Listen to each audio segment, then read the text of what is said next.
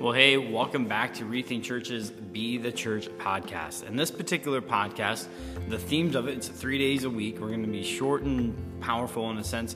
Well, we're just saying, hey, how well are you following Jesus? If you claim to be a follower of Jesus, are you actually doing this? Are you actually modeling your life after the rhythms and the patterns and the habits and the things that we see Jesus doing in the scriptures and the gospel specifically? And partly what we see is Jesus is constantly practicing the Sabbath, and he is constantly practicing silence and solitude, among other things. This week we want to talk through, are we really reading the scriptures?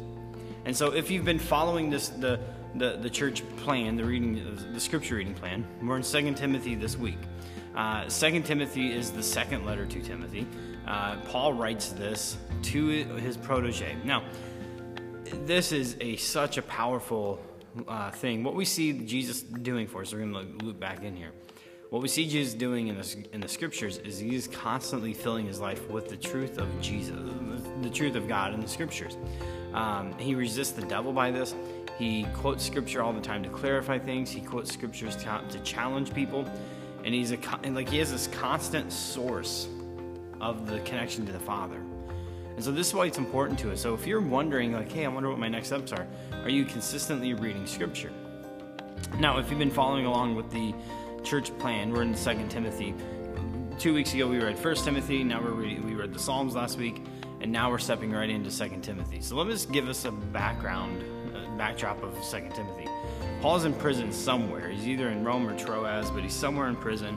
He's writing to the pastor of the church in Ephesus that he planted several years before all of this. And he's created this network of people who he's discipled and built up and pointed them to Jesus, and they're going to go and proclaim the kingdom of God. They're going to build this network of churches based out of Ephesus in the region of Turkey. And so Paul is writing to Timothy this most personal letter.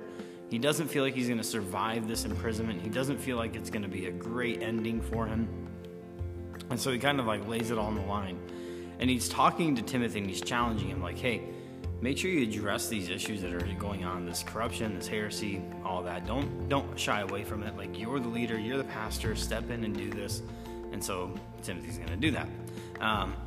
The other thing that we see in 2 Timothy chapter 1 is that Paul is encouraging him, hey, there was a gift that we, when we laid hands on you, when we, saw this gift on you, and fan that flame into flame, whatever that gifting was, Paul is encouraging, he's almost challenging Timothy to get this going. And he says this, this is our memory verse for the, for the month. And it's this idea that we did not receive a spirit of timidity or fear, but we received a spirit that is powerful, that is love, and that is self-control. Let me just read it to us. Here it is. For God did not give us a spirit of timidity, but a spirit of power and of love and of self-discipline. When we walk through our lives, here's what I want to point out to us.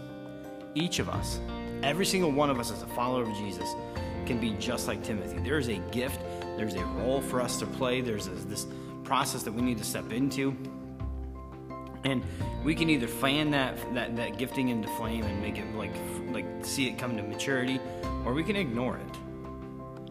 But either way, we were not given a gift of a spirit of timidity and fear and just kind of cowering back. We were given a gift of power, of love, and self-control. And the way that we see Jesus modeling this power to us in the scriptures is not authoritative. It's not this bullying, this overpowering, overbearing. It's this powerful saying, we get to walk in freedom. We don't have to be shy. We don't have to be afraid. We don't have to we can just walk in the power of Jesus. And that's it. So let me ask you this. How well are you doing that? Do you know your gifting? Do you know your spiritual role in the church? Are you a prophet? Are you an evangelist? Are you a shepherd? Are you a teacher? Do you know your actual spiritual role and gifting? And if not, let's discover that. That's part of this process. This is also what we do in spiritual families. But each of us have a gift. So we can either figure that out and fan it in flame and see it come to maturity, or we can just simply sit in the seats.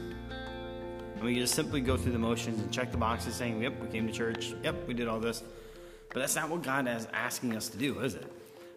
He's asking us to step into maturity. And so this is what 2 Timothy is going to be all about. The other part that we're gonna see is that Paul is like out of like almost this desperation, encouraging Timothy to like step into a leadership role. Like he feels like, I think Paul is like convinced that this is the end for him. And he talks about how embarrassed other people are. They've abandoned him because of his chains, because of this imprisonment. And he's saying that like, man, like it's just Jesus and me in this prison cell. Like we don't, it doesn't feel right. You know what I mean? For Paul. And I would encourage you, there's going to be moments where it just feels like you and Jesus. And the harsh reality of it is, in those moments, you're not alone. You're not alone. You may be the only representation of Jesus in the kingdom, in your workplace, at your school, on your neighborhood, in your block and stuff like that. Like it's just, that's part of the reality. So how are you going to deal with it? How do you stand firm in the faith? How do you actually like lean in? So the relationship with Jesus is going to be crucial. And we have the source, we have the scriptures, we have the Holy Spirit, like we have everything we need to stand firm and to endure this. So let's do it. Because we didn't receive a spirit of timidity and fear. We received a spirit of power and of love and of self-control. So let's go and be the church. Let's dive right into this book.